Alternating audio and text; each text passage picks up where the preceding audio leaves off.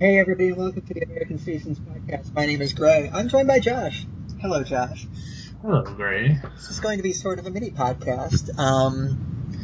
Since we wanted to wrap up the Bournemouth game, and so we're looking at about a nice little half-hour chat here about the weekend's action.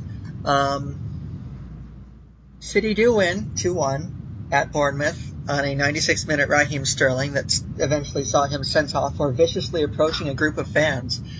And weirdest second yellow ever. Is that the strangest ending to a City game you can remember in quite some time? Yeah, okay, first of all, Danilo gets through, this amazing ball that somehow sets up, a tee off of a Bournemouth defender's foot, and Raheem Sterling chip shots this thing so perfectly that there's nothing that anyone can do but watch it go in the net. And I'm not saying, look, this is a testament to how much when Pep unleashed Sterling last year and he was much improved, not enough was talked about the amount of work that he's put into and still continues to put into his finishing. Raheem of old would have shanked that thing a million miles wide, and that game would have ended 1-1, and people would be asking all sorts of questions about City right now. But for his finishing and the efforts that he's made therein, that thing ended up being just a peach. But yeah, then he got sent off for I don't know what. I get that the fans jumped out, but they weren't. I don't think they were out at the time. He was just so. It wasn't, as far as I know, Sterling never left the pitch. I mean, there was a lot of chaos, and I don't know what happened, but near as I could tell, it's not like he ran into the stands and began. So, the funny thing is that, I didn't think he had that great a game, but he popped up at the right spot, and how many players do you see that if they play, we're in the 96 minutes by the time he scores. If you play a bad 95 minutes, by that point, how many players do you see that if they haven't played that well, they've just, it's not happening. Yeah. Their heads are down, and they've already basically concluded that they're not going to be able to contribute anything to whatever's about to happen. There is something to be said for plugging away for 96 minutes until you get your breakthrough. But that whole nonsense at the end of the game, which culminated in a Bournemouth steward trying to claim that Sergio Aguero assaulted them, only to retract the claim, handing his hat back to him because look. I take heart in the fact that Mike Dean was so thoroughly criticized by pretty much all corners of the English media. It's not usually a group of people that City can count on their side in an instance like this.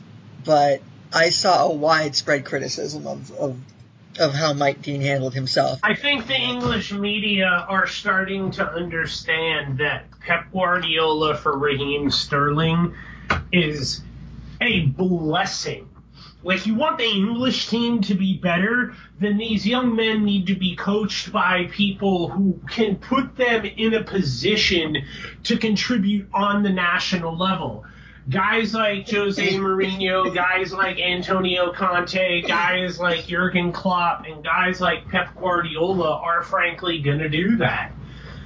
And Raheem Sterling is guys like Sam Allardyce aren't. Yeah. And Raheem Sterling is the unspoken finish to that sentence. Has turned into a damn fine English player, and all of a sudden it's all right, look, do we want to ether this kid, or do we want to show hey, a little bit of English pride here? And I think the English pride part is what's winning out here. I don't think that they're defending Manchester City at all. No. I think they're defending Raheem Sterling, the England player. The English media does love to eat its own. We've seen that happen so many times. But they also love to praise. They want to. They want. The English media is basically a gaggle of New York sports fans, if I can put it that way. They want to like you. If you give them a reason to like you, they'll like you. But if you don't, the knives will come out, and you'll become public enemy number one. And it's ridiculously unfair. We've talked about the English media at times on this show and how stupid some of it is and where some of the criticism comes from. But, I think in an instance like that, in a moment where, look, Raheem Sterling has been criticized a lot, frequently unfairly, for doing things the wrong way at times. Or doing things, be it for the way he forced the transfer from Liverpool, or the way he, was given a vacation by Brendan Rodgers in the last season he was there, or all manner of other things. The English media looks at guys and thinks, there's a way to do this right and you're not doing it right. In an instance like that, they can find nothing to criticize. He worked hard all game, scored the winning goal in the 96th minute, and went to celebrate with the away fans, and was punished for it. Not even the most cynical member of the English media can sit there and point at something in Raheem Sterling's conduct and say, yeah, he's not doing it the English way, or whatever you want to call it. And even they have to sit down and admit, look, that was freaking stupid of Mike Dean, who once again was in a long string of very bad officiating. The Everton game was horribly officiated. I thought the Bournemouth game was very poorly officiated. And I don't think that there's a fix. Because we see this happen up and down the country so regularly at this point. The decisions are just so stupid on a regular basis that they're bad referees. There's no two ways about it. And far too many of them like the spotlight. So, I don't know how you fix that problem, but the point is, it was a very bizarre ending to a very kind of a bizarre game as a whole. And I can't remember, I think the only thing comparable recently is the ending to the Chelsea home game last season, in which everyone got into a fight and sent off, basically. But this wasn't even like that, because that was just a bunch of players losing their cool. This was a bunch of players celebrating a winning goal, and it's somehow devolving into chaos because Mike Dean thinks that people came to see him, I guess. Yeah, it's like he feels like, all right, I've sat and under Mark Clattenburg's shadow for too long. Like, I'm going to have a coming out party worthy of Mike Dean. And then he Mike Deans it, Like, it's what you'd expect. It's sort of, Pep Guardiola is going to have to adapt to this. Like, I think there are some times when there are cynical cards given to City players, but Pep's game, like, look, dude, he was sort of a dark arts master. Look, this is why I tell people that, like, one of the reasons that Pep rates Otamendi and has never offered to put him up is because Mendy's the enforcer.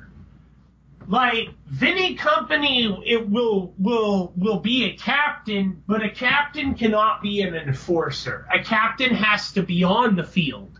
The enforcer, if he has to, he can be sent off. And Otamendi's willing to play that role. It's like the Chicharito, like, don't worry, Boa, I got you. And he got him. Like, it is what it is, and that's the role he plays, and it's because Pep likes that because that's who Pep was as a player. And so there are instances where I think people don't look at the accumulation of fouls when they criticize referees on cards, but I'm also in the group of there are a lot of stupid cards that are handed out, and this is one of them. Like no doubt. Kyle, like this is the second sending off in a row for a City player that's come as the result of an absolutely indefensible second yellow card. It is. And you could argue that Bournemouth could have had at least one straight red yesterday that wasn't given. Yes, City and that were the only guys should have been. Yes, it should have been. And it's so incredibly frustrating to watch these things because, it's like, okay, if there was a single standard that everyone was held to, I'd be okay.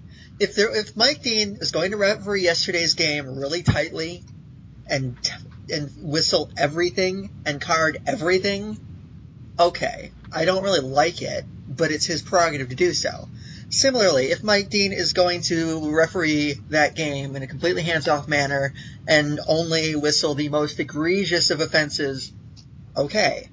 Again, I don't think it's to his benefit. I wouldn't like it, but it's his prerogative. At least he's being consistent. Yesterday, you see at least one Bournemouth player get away with a red card offense, while Raheem Sterling is getting away with nothing. He's punished for celebrating with the away fans.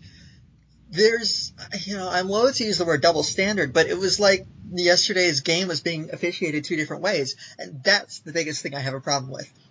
If you're going to referee a game, you're not going to be perfect. I don't expect perfection from these people, but I need you to be consistent. I need to be able to look at my team doing something and thinking, okay, look, I'm not in love with that call, but I can rest assured knowing that if the other team does it, they will receive the same punishment or non-punishment as it may be. It sort of comes back to MLB home umpires and strike zones. Look, if your strike zone is like half a foot off the plate, but you're calling it on both sides and for both teams, all right, like you need to have your eyes checked, but as long as you're consistent and it's called both ways, we're good. Like that's the American equivalent. But if the strike zone for Bournemouth all of a sudden becomes the technical strike zone, or the strike zone for Bournemouth is that half a foot off each way, and the strike zone for City is the technical strike zone, then City are playing at a disadvantage. And that's sort of what's happening. Like, City get like a to the T strike zone, whereas other teams are given, half a foot off the plate this way. Breaking balls in the dirt are all of a sudden, strike three. Like I don't know how to. It's like having Jim Joyce if you're Armando Galarraga. Like, sorry to bring up old wounds and whatnot, but that doesn't bother me as much as it would bother some people.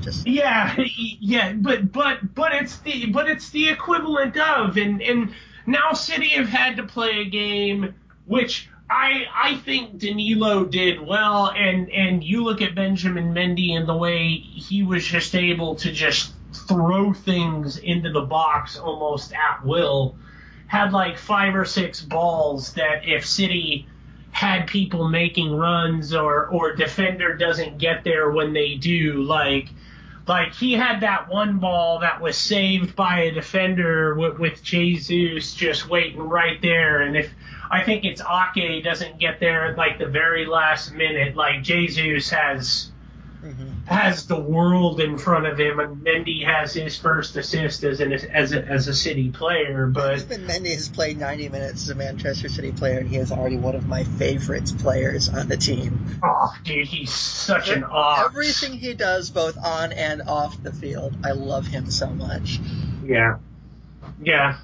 But I see why City signed him to a 6-year deal, and I am so happy.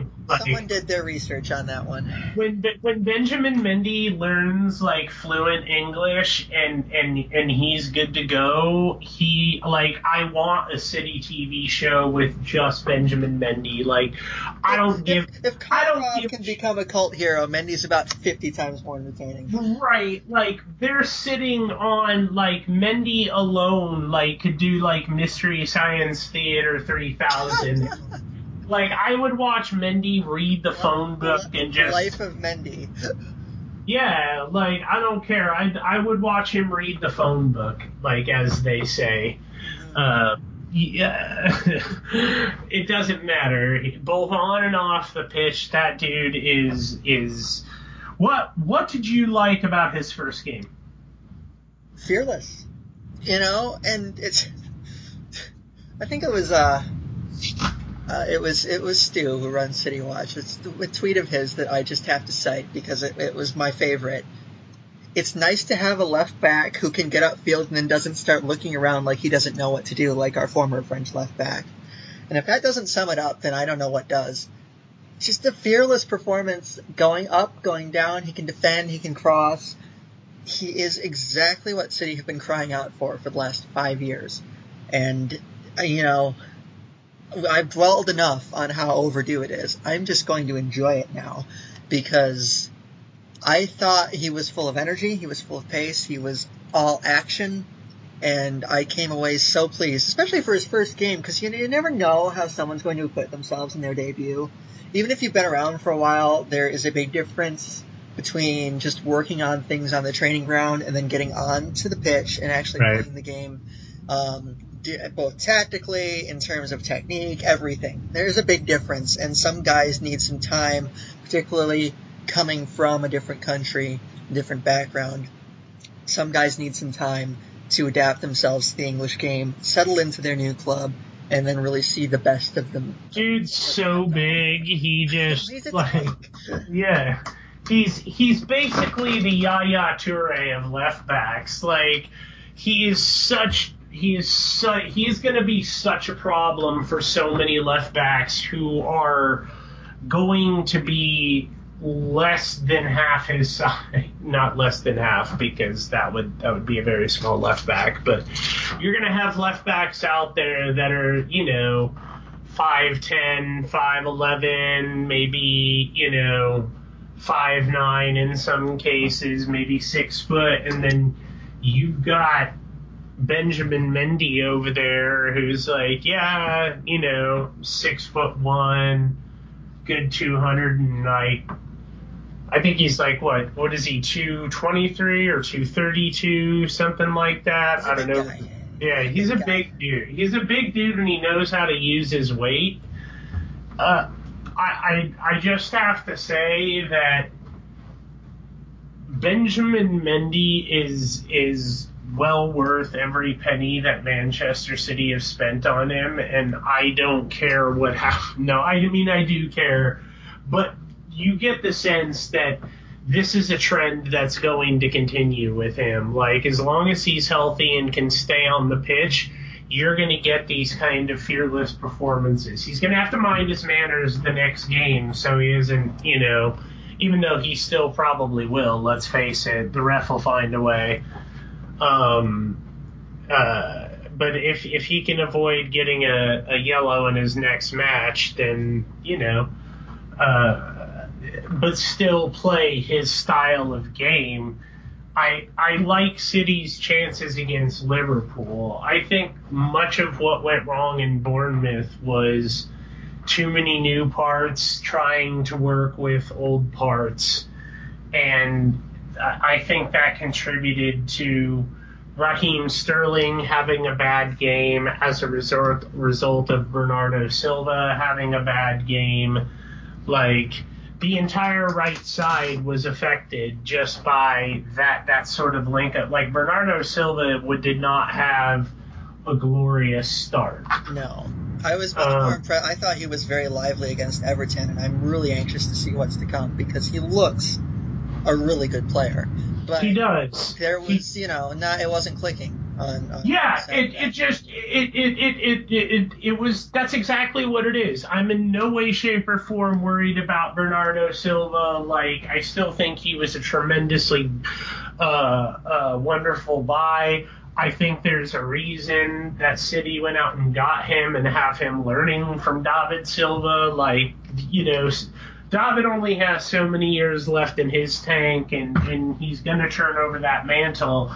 And City want Bernardo to learn from the absolute best, and I'm okay with that. But he's going to have games where it doesn't all go right, and that's what happened in this last matchup. It was too many parts not syncing at the same time, and it doesn't really. It doesn't help that there were a lot of players on the pitch who are, and this was a problem I thought against Everton as well, who are primarily at their best when they're playing centrally. I would argue that both Silva's and Kevin De Bruyne are at their most effective playing more toward the center of the pitch. So, they can get in each other's way a little bit. It happens. But, yeah, I mean, the thing about City is that, and this goes for pretty much all of their first 3 games, it's roughly that the performances, I think, overall are pretty sound. But they're running into the same problems that they did last year, and that part of that is because, you look at who they lined up with against Everton. The formation was different, but they started that game with only one outfield player who wasn't on the team last year, and it was Kyle Walker. So it was 10 of the same guys who were having the same trouble finishing chances as they did last year. And you can sit around and talk all you want, but these first 3 games have made it completely apparent why Alexis Sanchez has been Pep Guardiola's number 1 transfer target all summer long, despite the riches that they have in attack already. It's just, I say some of their build-up play has actually been better this year, but they just, when they get into the final third, they still run into some problems. Yeah, and I say that I know that Pep Guardiola's deal is I'll get you there, but you have to, look, he does share some blame in the lack of finishing. Like, this is a problem. Like, it's been a team problem. Whatever finishing work these guys are doing, maybe there needs to be more of it. Like, I mean, I understand that finishers have to finish. Like, that is true. But just like Raheem Sterling has improved his ability as a finisher, a manager can have that impact. And I think it's a case where, City have had a problem now for a year and what is it, three games. There's a little bit of blame to go around with everyone, and it's a problem that needs to be fixed. Like, to be perfectly honest, Gabriel Jesus' finish was that. I'll take it, is how I would classify that finish. Like, it was. Yeah. It was very fortunate. Yeah. So was Sterling's, for that matter. Yes, it was. Both of them were. I wonder how much of it is honestly not even down to like physical drills, but down to mentality. Because he seems to have made Aguero almost more timid in front of goal. There's so much emphasis on like team play and and I'm not saying there shouldn't be. I love a well-worked team goal. But he almost seems to have gotten them mentally tuned more to think about passing when they get an opportunity than to just shoot the damn ball sometimes.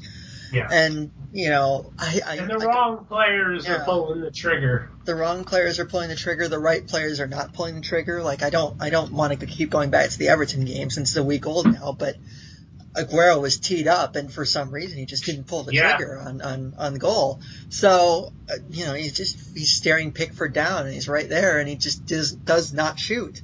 So, and then you have chances falling to guys like Silva, who, as much as we both love David Silva, he's not a damn finisher. He doesn't finish. He's not a great finisher. And he shouldn't be shooting volleys like that. Like, that was such a well-worked volley, but he's not the guy who should be on the end of that. Sterling or somebody should. Like, David Silva's many things, but he's not Zinedine Zidane when it comes to finishing. And just the way that shot went up and over is just kind of like that's what we're talking about here. Like, right idea, wrong person pulling the trigger. I think a fair bit of it is mentality and decision making, and there needs to be work done on that. There's no doubt about it.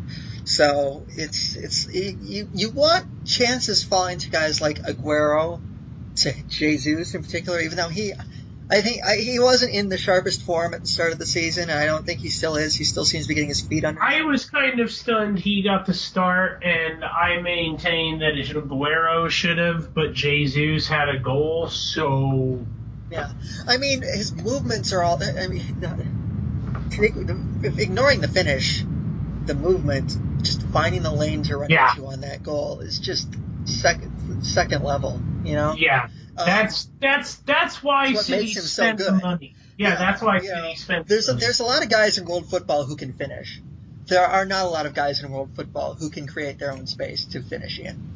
So, it's just... And, of course, David Silva doing exactly why we were talking about him mentoring Bernardo Silva is because he's God's gift at doing stuff like that. Yeah. I mean, my assessment overall through 3 games is that this is clearly a very talented team, and I'm actually encouraged because they have looked more stout overall defensively. I know they haven't really played any great teams yet, but you look at Brighton didn't do anything against them. Everton had a couple counterattacking opportunities, and obviously they scored on one, but it wasn't just like complete end-to-end, we're getting ripped apart every time we give the ball away. Even City created way more chances than 10 men. And even against Bournemouth, I mean, King hit the post. Not great, not what you want, but their only goal was basically, I'm willing to let Charlie Daniels shoot from there on the volley every single time he gets it. Yeah. Because 9 out of 10 times, he's going to send it 15 feet over the goal. So, I don't really have any criticisms over the goal that they can see. With the goals like that, you just have to sit back and say, okay. Exactly. Like Zidane's volley, stuff like that. You're just like, all right, you can't do anything about that. Yeah. I mean, I know that the first instinct whenever City ship a goal is to sit there and look at the defense and be like, okay, you could have done this and you could not here. Sorry. I mean, if anything that you say is nitpicking, it was a sound enough clearance, and he made a great foul. That's just a goal you just be upset about. Yeah, man. You just that's a goal that you play FIFA and you're like, really, yeah, really. You're gonna do me like that, really? That's when I look down and I'm like, restart game. That's a glitch. That is an animation glitch. I unlocked restart game for a reason, damn it. I'm going to the EA Sports forums to post a bug report over the unrealistic goal. Thank you. So, But chances created and chances buried. They've been pounding everyone they've played and chances created. I honestly thought the first half of the Everton, they were better with 10 than they were with 11 against Everton. So, Which is weird. I have a theory that teams with 10 are more dominant. I watch it, and I'm talking about good teams, like teams like Bayern, teams like Real, teams like, good teams. And I would say City are a good team. I wonder if part of it is just that the attacking players had more space to work. Yeah, I think that is. You had just create so much more space on the pitch, and City have people who can just punish you with space. And then on top of that, they have wingers up there. So if you just accept that they're going to play 3 at the back and sacrifice a defensive midfielder, for a guy who can kind of do everything. That's where you have like an Ilkay Gundogan, who can just sort of sit back and absorb, or he can go forward and punish people. Like, that's why you buy a player like that. So,